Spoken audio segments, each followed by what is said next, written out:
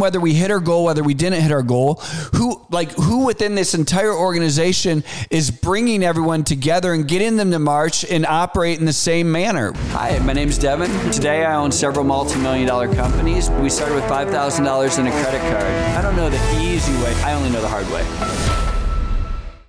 Hey everyone, welcome to the Whiteboard Entrepreneur Podcast, where I give straightforward advice to fuel the entrepreneur in all of us. I'm Devin Dickinson. Today I want to talk to you guys about how being a great entrepreneur has nothing to do with having a great idea or an amazing product, but it has everything to do with your ability to execute a business plan, evolve a business plan, and operate your company. And most people don't understand this. They think being a great entrepreneur means that you come up with this idea that nobody else has ever had, and you take this idea or this product or this service to market, and then the world just bows down and buys, right? And they think that that's what it takes to be a great entrepreneur. I'm going to tell you that has never been my experience. As a matter of fact, I have seen so many great ideas and great business products and services, and even people that are very talented at doing what they do. They take their service and they offer it, and I just see things fail miserably. And it has nothing to do with the product. It could be awesome. You know, the software is amazing. It does things that nothing else ever has. But people they just are terrible at running and operating a business. And what does that mean? What does that mean for you specifically? Let's use the example that you're a software developer and you've come up with this amazing app. And you are so sure that people are going to use it, and you show everyone, you do a great pilot, everyone loves it, people think that's great, and they're really even willing to pay for it. Now, next thing you do, you go to market and you take it out there, and man, people are buying it. This is great. But now you've got to have a sales and marketing machine, and you don't actually know whether you're making money on, you're paying your people more than you're bringing in, right? Because you don't understand your numbers. Let's say all of a sudden you have to hire a bunch of developers and you have 8 different developers, but everyone's kind of coding. Now, if you're a developer, you understand this. Everyone's coding, but they're all kind of on different pages, and all the code they're writing is good, but it doesn't really fit the architecture of what you're trying to build, right? Next thing you know, you've got money coming in, but you've got more going out in development than you actually have in product or new product hitting the market. And now what's happened is you have this giant mess of a company. This developer hates this developer. Sales and marketing is selling stuff, but the margins aren't correct because they're cutting deals that they probably shouldn't have cut. And who's running it? Who's in charge of this? Who says no to that? Who fires this person? Who brings in that person? Who has the plan? Who tells them what the numbers need to be this quarter? Who tells them whether we hit our goal, whether we didn't hit our goal?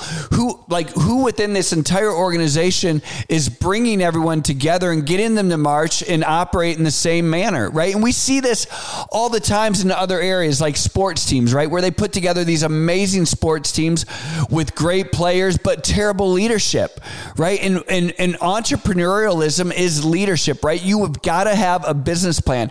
You've got to, when you hire people, they need to know what they're doing. They need to know whether they're succeeding. They need to know what the plan is. They need to know what they're working on, how it fits with everything else within the organization. You need to make sure that the pricing matches and all of these different things. And it has so little to do with the actual idea and the quality of your product or offering. And it has so much to do with the behind the scenes execution. And people don't understand this. I love to use the story of Amazon Books. The reason I call it Amazon Books, and you're going, no, what are you talking about? You mean Amazon? No, listen, it was Amazon Books. It was Jeff Bezos selling books out of his garage. Again, probably the most mundane, boring business you could possibly imagine. All of a sudden he revolutionized it, and now he's selling them online. Well, great. So he's an online bookstore. How cool is that, right? Well, Barnes & Noble is going to crush them, right? Why would anyone buy books online, and how is he going to scale and evolve a company? Well, he had a plan. And he was a great operator, and he brought in great operators, and he built a business plan, and he evolved his business plan. And when competition came in, they changed, but they never had the best idea. All they are is basically Sears online. You say, what's Sears? Well, believe it or not, Sears and Roebuck used to be Amazon, but it was a catalog. They never evolved their business plan. Amazon just basically said, hey, if we can sell books online, I wonder if we can sell, I don't know, everything online. Do you mean to tell me that they're the only people that ever thought that? Like, come on, no. But they built a business plan, and they were great operators. If you want to be a great entrepreneur, it's not about you being great at your offering, or it's not about you need more R&D so that you can come up with this cool product, because once you have this cool product, everyone's going to buy it. No, it just doesn't work that way. That's not how business works. You can have the best product. You can have the coolest product. You can have the best offering. You could be the best at what you do and provide these amazing services. But if you're not a good operator, if you don't have a good business plan, that plan doesn't evolve, everyone within your organization isn't going the same way, listen, you're just going to have a good product, and that competition is going to come in and it's going to crush it, and you're going to be gone the next day. Like, listen, if you want to be a great entrepreneur, you have to be a great operator.